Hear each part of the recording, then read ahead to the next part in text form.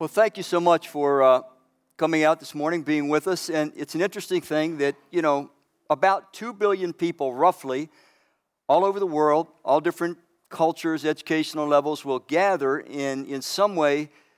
This will be a very significant day for them. Now, this means that there's about 5 billion people for whom it's not. And it's just like if we look in the Western world, that we set our calendars by the advent of this particular person who we focus on today.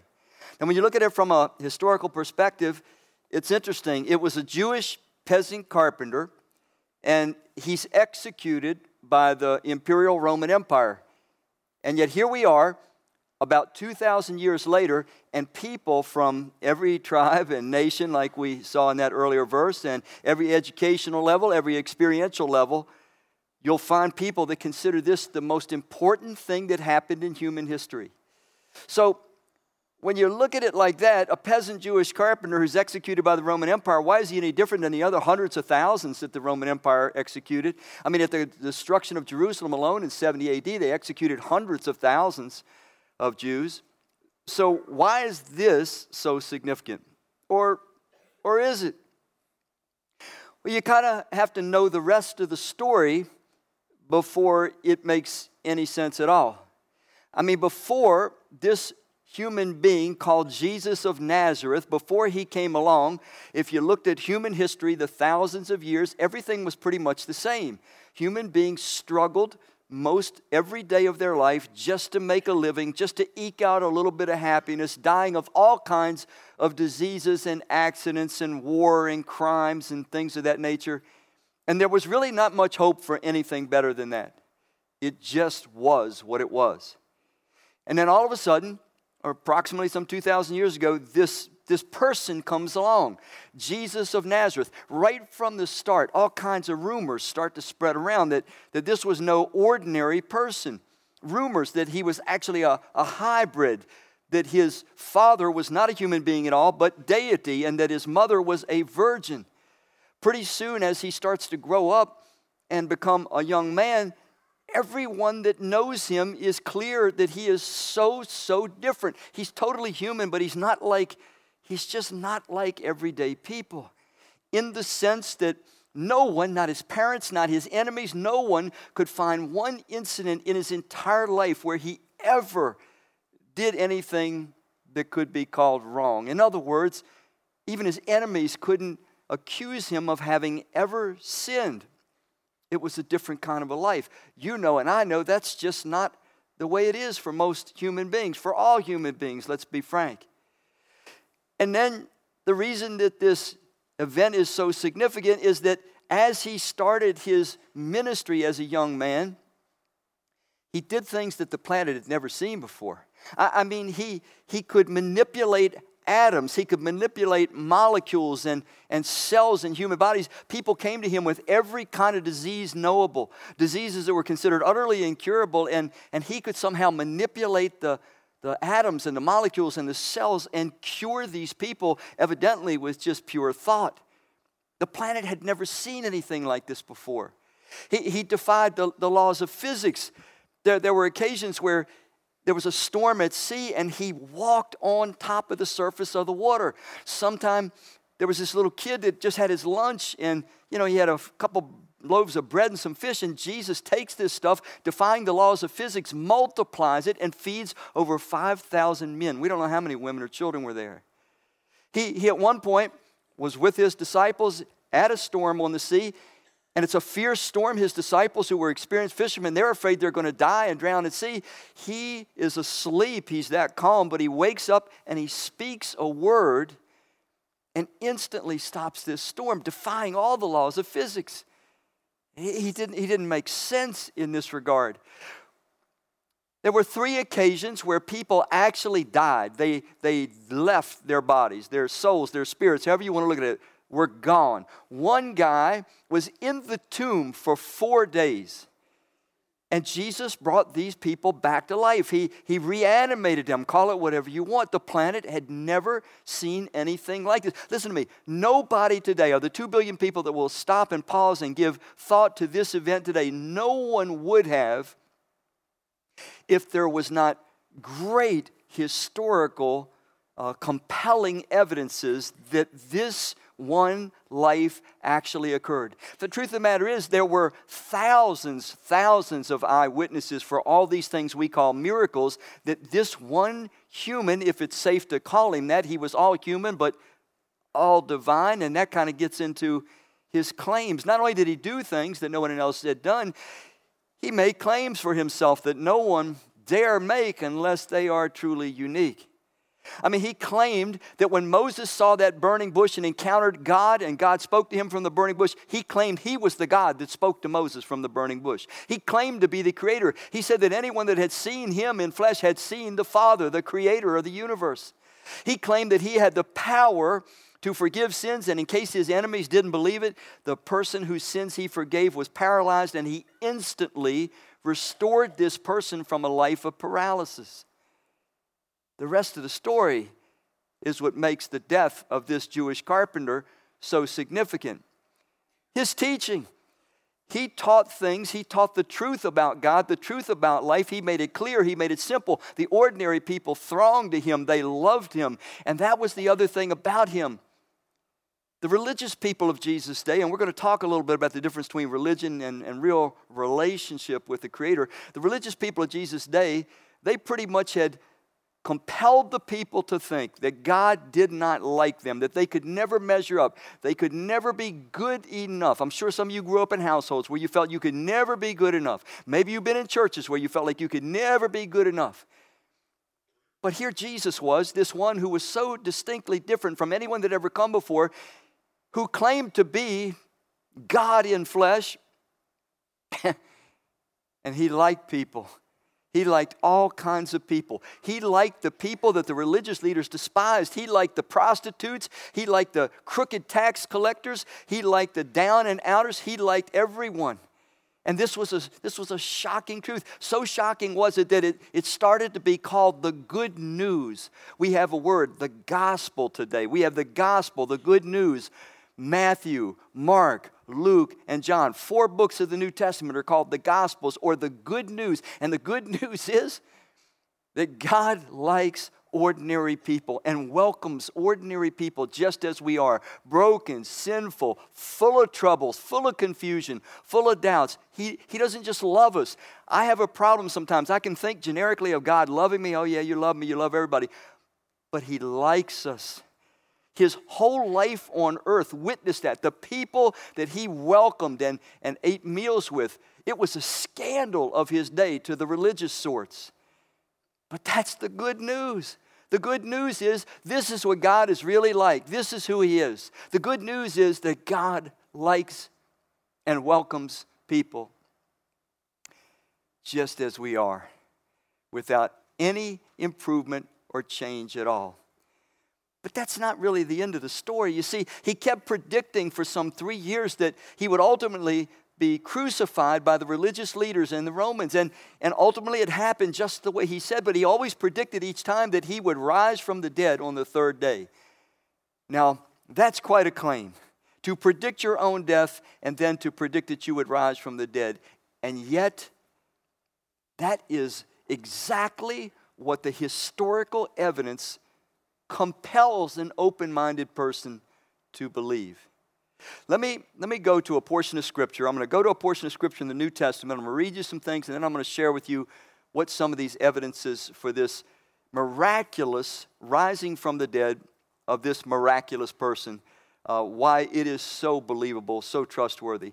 There's a book called 1 Corinthians chapter 15. It'll be page 1297 if you happen to have those Bibles on your chair. 1 Corinthians 15, I'm not sure why the page number's not there. I'll repeat it again. It's 1297. If you got one of those Bibles, 1297. And this is written about 27 years after Jesus had actually risen from the dead. And it was written by a man named the Apostle Paul. He once was called Saul of Tarsus, an enemy of Christ. But it starts out like this. Paul says, "Now I want to make clear for you, brothers and sisters, The gospel that I preached to you that you received. Remember that word gospel means good news. The good news. God is like Jesus. The good news. God likes people. The gospel I preached to you that you received and on which you stand, and by which you are, what does it say? 2 words. Being, can you say it with me? Being saved. It's important. This is a process. If you hold, here's the condition, if you hold firmly to the message I preached to you, unless you believed in vain. Now he's going to talk about the message. Now this is a condensation. This is a small version. Matthew, Mark, Luke, John are the full bodies of the whole good news about what God's like, what his kingdom is like, how he feels about people. But he condenses it by saying, for I passed on to you as of first importance what I received, that Christ, or the Messiah, the one promised all throughout the Old Testament to come, he died for our sins according to the Scriptures. The Old Testament had predicted the sacrificial death of the Messiah or the Christ. And that he was buried and that he was raised on the 3rd day according to the Scriptures. And he appeared to Cephas, that is Peter, that's another name for Peter, then to the 12. Then he appeared to more than 500 of the brothers and sisters at one time. 500 eyewitnesses, most of whom are still alive, though some have fallen asleep. Christian terminology for death. By the way, Jesus, when he rose from the dead, he didn't just show himself alive from the dead for a few days to a few people. The book of Acts in the New Testament says he showed himself ongoing for 40 days. 40 days he kept appearing, demonstrating that he was in fact alive from the dead. Verse 7, it says, then he appeared to James. James was Jesus' half-brother, who was not his follower when Jesus was alive, but who becomes a staunch follower of Jesus and a leader in the church in Jerusalem because he saw his half-brother resurrected from the dead. Then he appeared to James, then to all the apostles. Last of all, as though one born at the wrong time, he appeared to me. That's the Apostle Paul talking. For I am the least of the apostles, unworthy to be called an apostle, because I persecuted the church of God. And we'll stop there. So in this little list, the Apostle Paul is telling the important thing to know, that the God of the universe, the Messiah, the Christ, the Creator, he loves human beings. He loves human beings so much that he would become human, live for 33 years, demonstrate the depths and riches of his love, prove his trustworthiness, prove his goodwill for us, prove that he loves us more than we even love ourselves, that he wants what's best for us and knows what's best for us, and he would prove it by going all the way to allowing himself to be humiliated, beaten, and finally nailed to a cross and enter into death. He says in John 10, he says, nobody can take my life from me, but I'm going to lay it down and I'm going to take it back up again. He laid it down to show to you and to me and every human being that our God, our Creator, has a sacrificial, unselfish love for us. He doesn't need anything from us. He wants to give everything to us. A slanderous idea had been planted in the minds of human beings way back in the beginning, way back in the Garden of Eden in Genesis chapter 3. It says that this evil angelic being came into the garden, slandered God, said that God was depriving Adam and Eve of all that they could have in life, that they could be like God themselves if they ate of the one forbidden tree. And told them too, he says, when you eat of this tree, God told you would die, but you won't die. So 2 accusations. God is holding back. He likes to keep you under control. Second one, he's not somebody that tells the truth all the time. And those slanderous notions of God have permeated humanity. The truth is, you can remember probably back in your life, I certainly can remember back in my life where I didn't really want anything to do with God. And anytime somebody brought the notion of God up, I wanted to change the subject really quick because I had this conclusive notion that God was just going to ruin the fun that I was having in my life. That if I opened my mind to think about God at all, he didn't really understand me. He didn't really care about my happiness. And he was going to box me in, steal the fun out of my life, say, don't do this, do that, and just ruin life. I was completely one that didn't think God was trustworthy. Of course, I didn't know anything about him. And I was very uncomfortable in his presence because I knew one thing. If anybody had done things that a real God, a good God, would have to be against, I certainly had quite a list of those. And so we are uncomfortable because we don't know that he's loving, that he's forgiving, that he likes us, really likes us, enjoys us. Doesn't enjoy the things we do to ourselves to destroy us, of course not. But he likes us. So here's some evidences, some further evidence, because here's the thing I want you to understand. What many tragically don't understand, whenever I do a message on Easter, I usually do these evidences. What many don't understand is that this is rooted in history. This is a real event. This is not something that people just fancied up in their minds. It's not something that you can just kind of take or leave. You either really believe the compelling evidence that Christ, the Creator, came to this earth, lived a sinless life, died a sacrificial death, and rose again, or you are face to face with calling Him and the record a lie. And that's a serious thing. There's no in between, not actually. So here's some evidences for the actual resurrection. First of all, they put a Roman seal on that tomb. Roman seal, no one in that day would dare mess with a Roman seal on anything because the Roman imperial army was feared by all. They dominated the world.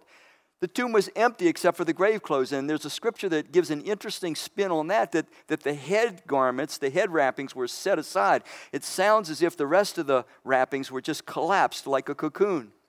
The soldiers were gone. This was a Roman guard. Let me tell you something. Roman guards did not run away from their post. If they did, they could face execution. If you read the record, it says that the Jews went and said, we'll give you money if you'll tell a false story, and we'll cover for you so you don't get in trouble. But the Roman soldiers, something had to happen to chase these Roman soldiers away. The scripture explains it was the appearance of an angel and a massive earthquake. The unexplained massive stone move. This stone weighed probably about 2.5 tons, and yet it was tossed away. Hardly the thing that a group of ladies would likely easily do. Radical change in 2 skeptics and 1 enemy. Who am I talking about skeptics? Do you remember Thomas? Thomas, after Jesus had appeared from the dead to his disciples, Thomas was not there, and Thomas said to them, I'm not buying it, I don't believe it, I'm not going to believe it at all, unless I can put my hands right into the wounds in his hands where the nails were, and into the wound in his side where they stuck that spear. I'm not believing it. Jesus appears 1 week later to the disciples and Thomas. And Thomas just buckles. He just buckles because Jesus says, go ahead, Thomas. Put your hand in my wounds. Put it in my side. He still had the wounds. He still had the scars. And Thomas, the skeptic, says, my Lord and my God. And he rightly said that. The other skeptic I mentioned already, it was James. It was Jesus' half-brother. When Jesus was alive, sibling rivalry kind of a thing. He was not Jesus' follower, but when he saw him alive from the dead, he not only converted to Jesus, he became a leader in the church in Jerusalem. And then the 1 enemy, it's the actual writer of that 1 Corinthians 15, Paul. He sought to destroy Christianity, but Jesus, risen from the dead, appeared to him and said, I want you to serve me. And you're going to go through a lot of rough things in serving me. And so this man, the Apostle Paul, did. He served Jesus for 30 years. He was beaten numerous times, imprisoned numerous times, and finally died a martyr's death. And he stayed faithful to the one that he saw alive from the dead until his last breath.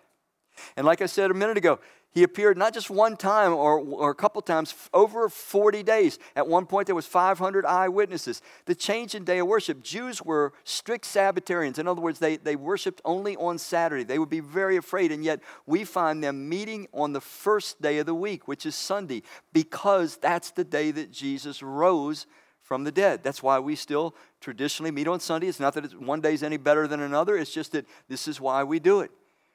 And then the transformation of the disciples. I don't know if you know the story or not, but when Jesus was first arrested and he didn't resist arrest, they panicked, they ran. Peter even denied that he knew Jesus 3 different times. With cuss words, he denied him. But once they saw Jesus alive, they were transformed individuals. They went and they faced the very ones that had crucified Jesus. They told them, you have crucified the Messiah, and if you don't change your mind about your life, you're going to face a judgment by this same one. That was also one of Jesus' claims, that he would be the one that raises the dead, that he would be the one that would judge every man, woman, and child that's ever lived. He also claimed that he had the power to give eternal life, forgiveness of sins, everlasting life to anyone that would put their trust in him and become his follower. These were big claims, and his resurrection from the dead substantiated every claim, every promise that he made. For once in human history, human beings saw that the life that we always really wanted was possible. Often in here, I will urge people to do something that we rarely are urged to do by society. You know, our society wants us to just stay busy, to stay distracted. We are the most busy and distracted society that the planet has ever seen. About 108 billion people have lived and died on this planet. We are the first generation that's ever been this distracted, and it's meant to be so. And so it's rare that we get time to do what most of the human beings that ever lived and died on this planet normally did. The 108 billion or so that lived and died, most of them had time and space, didn't have the distraction. You know, there was no technology or anything like that. And they would think about these desires that are deeply embedded in each of us. You may not even know you have these desires because you've grown up in this distracted society. But deep inside you, there is a desire for a perfect kind of a world where everybody's loved, everybody's respected, everybody's cared for, where you and your kids can walk anywhere, at any time, anywhere in the world and be safe, where you don't need any door locks of any kind anywhere. There's no need for armies. There's no need for police. There's no need for doctors and hospitals. Deep inside of you, let your imagination and your desires rise to the top. God's imprinted this in all of us. There's a desire, there's a longing for a beautiful, eternally wonderful world. And you desire not to die. Not one of you desires to die. You desire to live. And if you thought it were possible, you desire to live forever with full vigor, with full health, with increasing happiness through the eons of time and into eternity. That's what's in you. Where did it come from? Where did these desires come from? Desires that nothing in this world can satisfy. Well, Jesus, while he was on earth for those 3.5 years of ministry, he demonstrated that he himself had the power to provide that exact kind of lifestyle. No more sin, no more sorrow, no more pain, no more death, no more evil, which is ultimately the cause of it. But how do we know that he really wants me to come the way I am?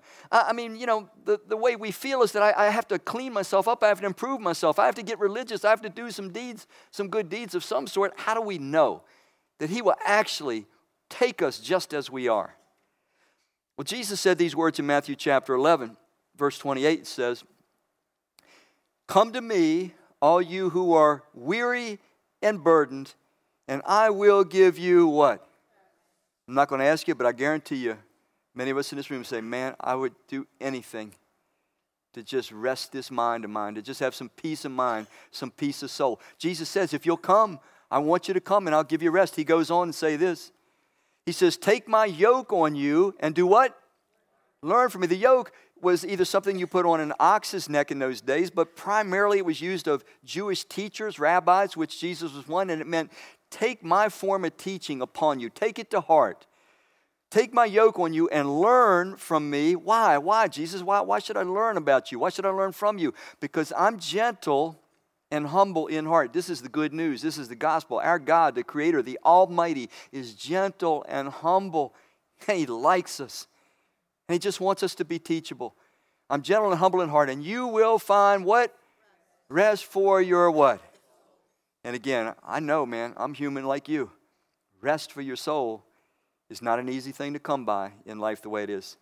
So here's one clear verse that says we can know that Jesus wants us to come to Him just as we are. Listen to His words in John 6:37, the Gospel of John. He says, all that my Father gives me will come to me, and the one who comes to me, I will most certainly not do what? Not cast out. I will never, never reject anyone who does what? Listen to me. Some of you hear me say this frequently. Some of you might be new here this morning. Everybody's following somebody. Everybody. You may say to yourself, well, I'm not following anybody. I do my own thing. I'm a self-originated person. You're following yourself. Everybody's following somebody. Do you really think following yourself is better than following Jesus, the Creator of the universe, the one who loves us enough to enter into death to prove it? It's something we all have to decide about. There's another verse I'd like to share with you. John 10, he says, and I give them eternal life. Notice it's a gift. We don't earn it. We don't work for it. It's a free gift. I give them eternal life, and they shall never lose it or perish throughout the ages. To all eternity, they shall never by any means be destroyed. This is what Jesus says to anyone that will come to Him. But notice what else it said. It said, come and learn from me. Come and follow me. That requires trust. I'm not going to come to him, and I'm not going to learn from him, and I'm not going to follow him unless I actually trust him. And he has demonstrated by his life and his resurrection, especially his trustworthiness. There's a psychiatrist, his name is Aaron Kheriaty, and he wrote an article in 2017, and it's called The Days of Despair. And in the article, he's dealing about the upsurge of suicides that we're encountering in, nations like our own. And here's what he says. He says, over a 10-year span, it turns out that the one factor most strongly predictive of suicide is not how sick the person is, nor how many symptoms he exhibits, nor how much physical pain he is suffering, nor whether he is rich or poor. The most dangerous factor is a person's sense of what? Hopelessness. The man without hope is the likeliest candidate for suicide.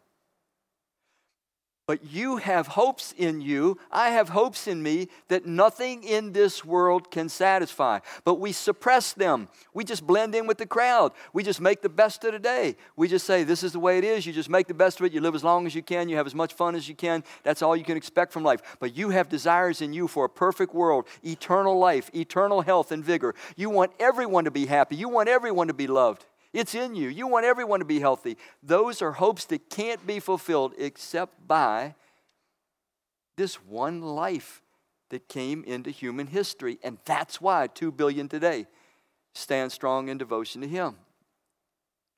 Are you amongst those? It's something we have to ask. Listen to these words from the same apostle Paul that we read earlier in 1 Corinthians 15. He says, for God was in Christ, God inside of Christ. In other words, we're seeing God as he really is in Christ. The Bible is a progressive revelation of God. He keeps revealing more and more and more about himself until finally he shows up in human form. The scripture continues to say throughout the New Testament that anyone looking at Christ is looking at God in all of his completeness, all of his fullness. For God was in Christ. And then this next word, we need to get a grip on this one. God was in Christ reconciling the world to himself, no longer counting people's what? Sins against them. God comes with arms open wide, complete forgiveness. And he gave to us this wonderful message of what? Now, reconciliation. Reconciliation is only needed when there's a broken relationship. It is a relational term. And I mentioned to you earlier that the relationship between God and man was broken early on, and we stopped trusting God. We didn't want to follow him. We didn't want to live his ways. We thought that he was holding back from us, or that we could be happier by doing things our own way. That was the way I lived my first 23 years of my life, man. I thought I'd be a whole heck of a lot happier living the way I wanted to live rather than the way that God designed me to live, which turned out to be fallacy, of course. But reconciliation is different. Listen to me, because I'm going to share something with you, and it'll clarify something for you for the rest of your life. It is entirely different than religion. This book, the Bible, and the God that is the author of this book, he talks from cover to cover about his desire of reconciliation with human beings. We have broken trust in him. He wants only to rule over those that desire his rule. He wants only to lead those that desire his lead and who trust him. And he accepts us just as we are, because it's impossible to have an authentic relationship with somebody unless we come honest and open just as we are. That's what God wants. The Bible and the God of the Bible wants reconciliation, a return of trust. Let me show you what religion is. It's entirely different. Look at all the rest of the religions in the world, compare them to biblical reconciliation, and they all have one thing in common. Every religion, I don't care what it is, Buddhism, Hinduism, Islam, it doesn't matter what they are. They all have one thing in common. It is human beings working very hard to win the approval, hopefully the mercy and the favor of some deity. Religion is performance. It's mercenary. It's me and you trying to save our skin. It's me and you realizing there probably is a big bad deity who created this whole universe, and I want him on my side, off my back. And so what do I have to do to earn his favor? Do I have to turn over a new leaf? Do I have to take a pilgrimage? Do I have to say prayers? What do I have to do? Let me give you an analogy to clear this up. Imagine you have been feeling pretty sick for a long time, and you kind of sense, boy, I think this is bad. And so you go to the doctor and you express to the doctor, you say, Doc, I've been feeling bad, really bad for a long time. I think something's really wrong. The doctor says, okay, let's run a bunch of tests. and they run a bunch of tests, and then the doctor says, well, frankly, it's not good news. You are, in fact, very sick. But then the doctor says to you, so now you have it, go your way. And you say, wait a minute, doc. I came in here for help. And the doctor says, help? You got to be kidding me. I can look at you and I can see you have abused your body probably for most of your life. You haven't done one single thing to make yourself healthy. You haven't tried to take care of yourself. Look at the condition you're in. You ought to be ashamed of yourself. In fact, get out of here. I will not take you as a patient until you go and fix yourself up. You go get healthy and come back, and then I'll take you as my patient. Now, you would run from a doctor like that, right?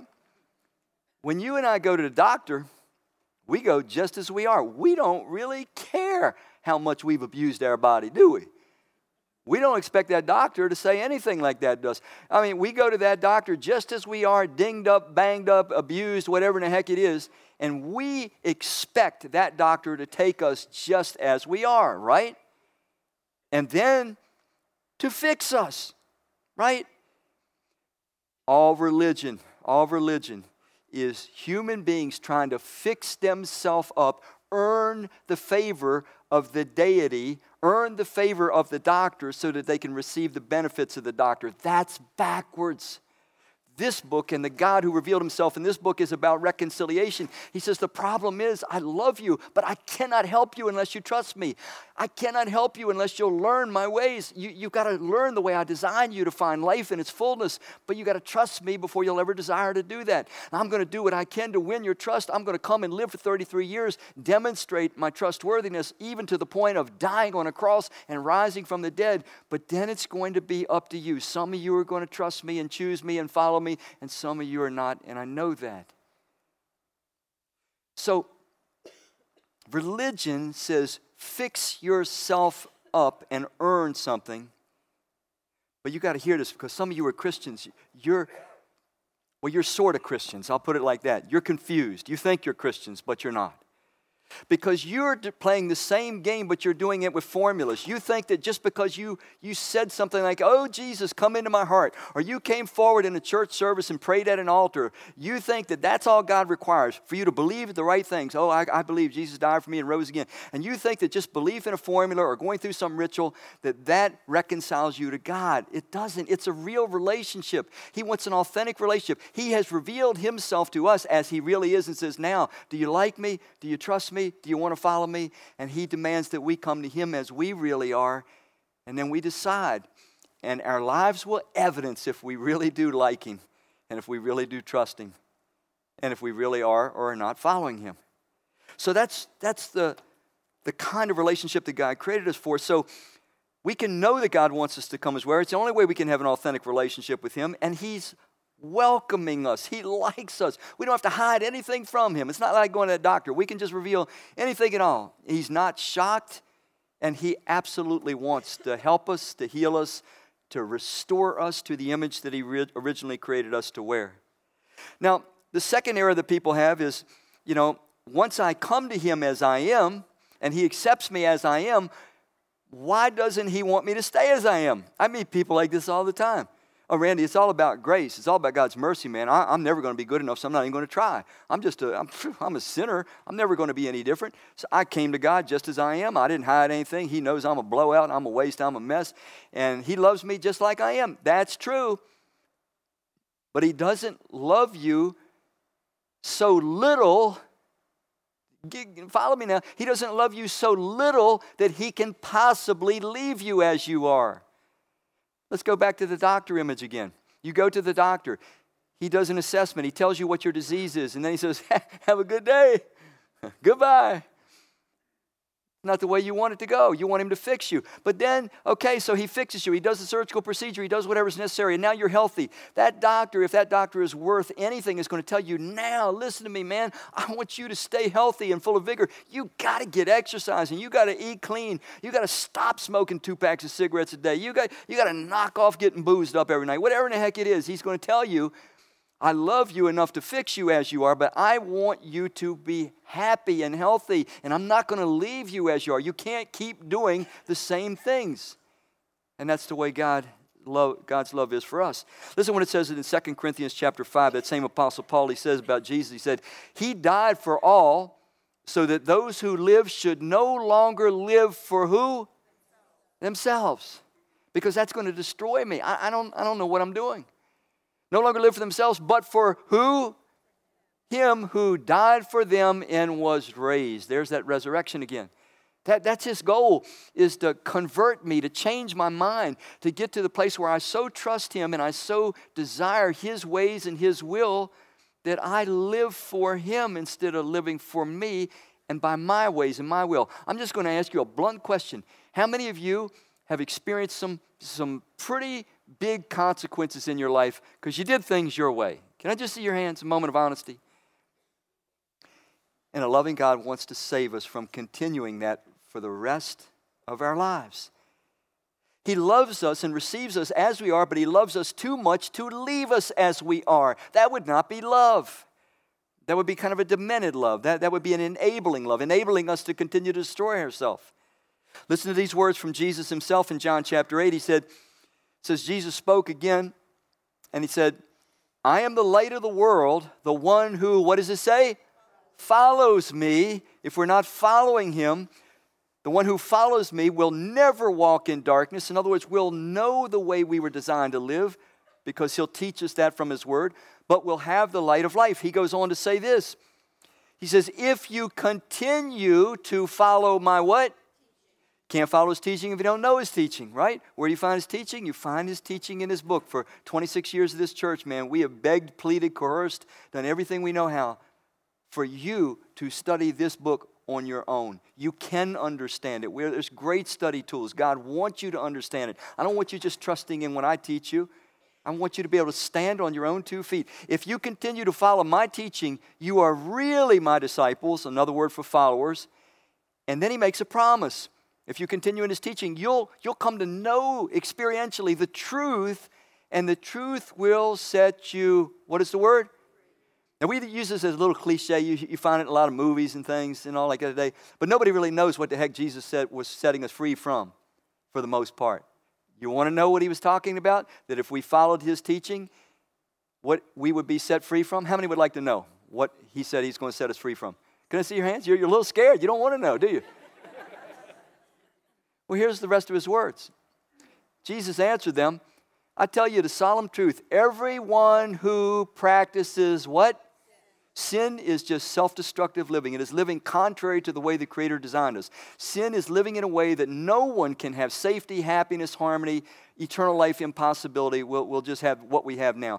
He says, I tell you the truth. Everyone who practices sin is a what? Slave to sin, imprisoned, habits, addictions, whatever you want to call it.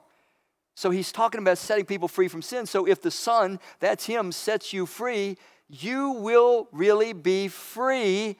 But free from what? Can you say it? Sin. Oh, shoot.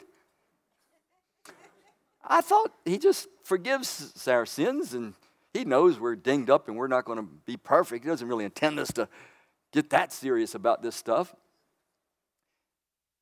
He actually empowers those that put their faith in Him and become His followers. He empowers us to increasingly be free of sin. Why? Because He loves us. Sin is sand to the interior machinery. It's destroying us. It's destroying society. It hurts everybody we love and care about. It diminishes the beautiful person that God wants to resurrect inside of us. And Jesus absolutely can set you free. And if you're one of those rascals that fills church seats and argues for your right to sin because God's grace is so good, you, my friend, are deceived. You want to do something destructive to yourself. That proves to me you have not been saved from sin. You don't even want to be. You say, Randy, come on, man. You saying we can be sinless perfect? It's not what I said. But if you don't have the desire to be sinless perfect because you actually trust Christ, there is something wrong. You haven't been reconciled to God the way that He intends it to be. So you think that one through, churchgoer. That's an important thing for us to consider. Now why? Why does He want all this for us? John 15:11, Jesus says, I've told you these things so that you can have the same joy I have, and that your joy may what? What does it say? Come on, let's do it together. May be the what? Fullest possible joy. Every human being wants the fullest possible joy. We do stupid things to try to find the fullest possible joy. We think it's going to give us the fullest possible joy, and it ends up kicking us in the rear again and again and again. Jesus says, listen, I created you. I loved you. I've died for you to prove it. I've designed you. I know exactly what you need. You can have the fullest possible joy when you align your life with the laws of your being that I created in you. Become my follower. Learn my teaching. Trust me. And you'll see.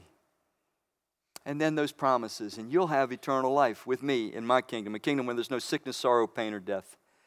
Easter is about all of that. It's the greatest story ever told. It's the most meaningful event in history. Let me close with a story of a guy named Larry Taunton. He's a Christian writer and a debater who went through a series of debates with a guy named Christopher Hitchens, who was also a really well-known writer. He died in 2011 of esophageal cancer. But he was a well-known author and debater, and he wrote a book you may have heard of called God is Not Great. This guy was a militant. Christopher Hitchens was a militant atheist. He called himself not just an atheist, but an anti-theist, meaning he was utterly against the very notion or idea of God. And Larry Taunton debated him. Larry Taunton, of course, taking the Christian position. And as time would have it, they had a couple of these debates and became friends. And then Christopher Hitchens asked Larry Taunton if he would continue to set up debates with other Christian thinkers. He really wanted to rip Christianity to shreds, and Larry Taunton did that for him. And years went by, and they became friends. Here's this staunch anti-theist and this deeply devoted, intelligent Christ follower, and yet they become friends. Well, suddenly Christopher Hitchens came down with, as I said, esophageal cancer, and his whole life got turned topsy-turvy. And they continued their friendship. And at one point, they were taking a road trip together. They actually took 2 long road trips together. Hitchens had spent some nights at Taunton's house. That's how close they were. But I want to read you. This is a real dialogue that went on between the two of them. This is the discussion as they're in a car. They're going through the Shenandoah area of the country. He says, my mind goes back to the Shenandoah. The skies are clear. The autumn leaves are translucent in the early afternoon sun, and the road ahead of us is open. In a strong, clear voice, Christopher is reading from the 11th chapter of the Gospel of John. This is the anti-theist is reading from the 11th chapter of John's Gospel, which is the portion of Scripture where Lazarus had been dead for 4 days in a tomb, and Jesus comes and raises him from the dead. So he says, he's reading from the 11th chapter of the Gospel of John, reaching the 25th and 26th verses. His face lights up. This is the anti-theist. He knew the Bible. His face lights up with recognition. Let me show you what those verses say. And it was my mistake, but thank you for the quick switch. Here's what those verses said. Jesus said unto her, this is the sister of Lazarus. Lazarus has been dead for 4 days. Jesus says, I'm the resurrection and the life.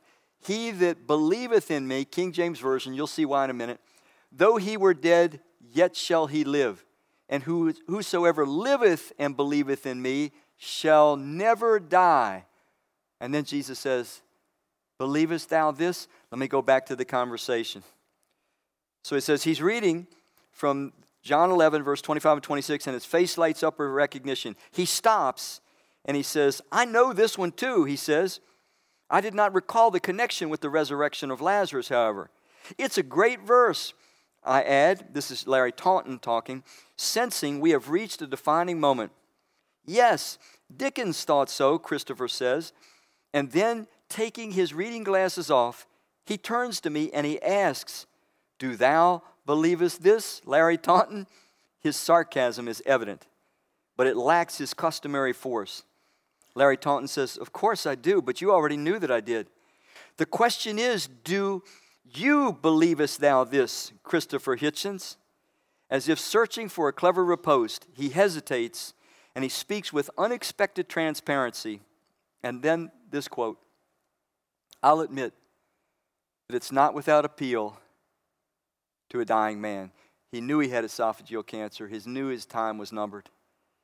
And he had to acknowledge. Now, do not misunderstand. There is no indication at all that Christopher Hitchens ever turned to Christ, ever was reconciled to God, ever put his faith in Christ and became his follower. He died an anti-theist. But the truth is, not trying to get morbid on you, the truth is, we're all dying.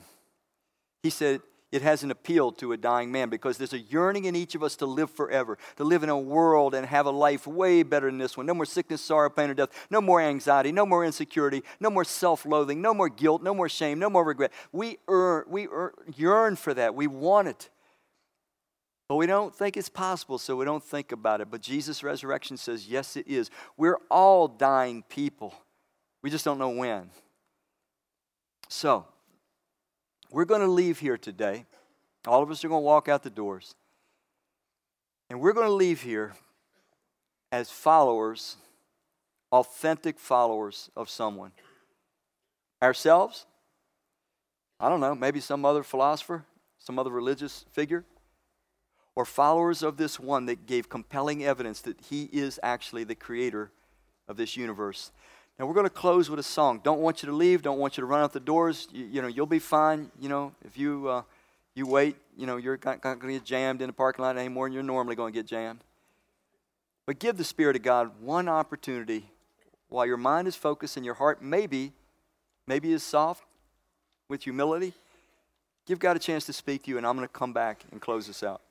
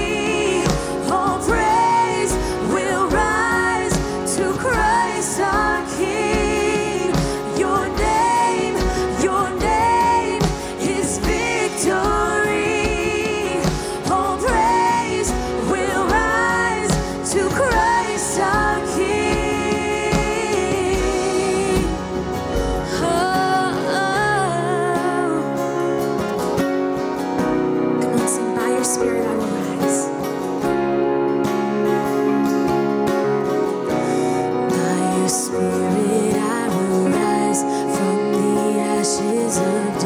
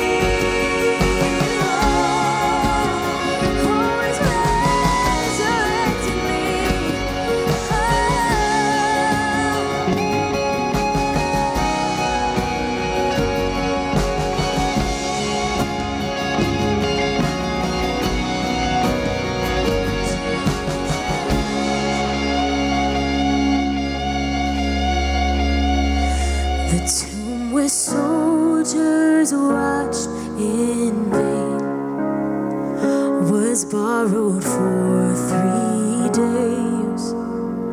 His body there would not remain, for our God has robbed the grave.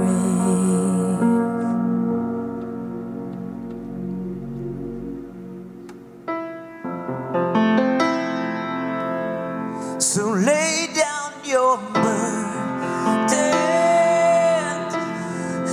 lay down your shame. All who are broken, lift up your face. Oh, wanderer, come home. You're not too far. So lay down your hurt, lay down your heart, lay down your burdens, lay down your shame. All who are broken, lift up your face. Oh, wanderer, come home. You're not too far. So lay down your hurt, lay down your heart. Come as you are. Come as you are. Fall in his arms. Come as you are. Come as you are. Come as you are. So lay down your hurt, lay down your heart. Come as you are.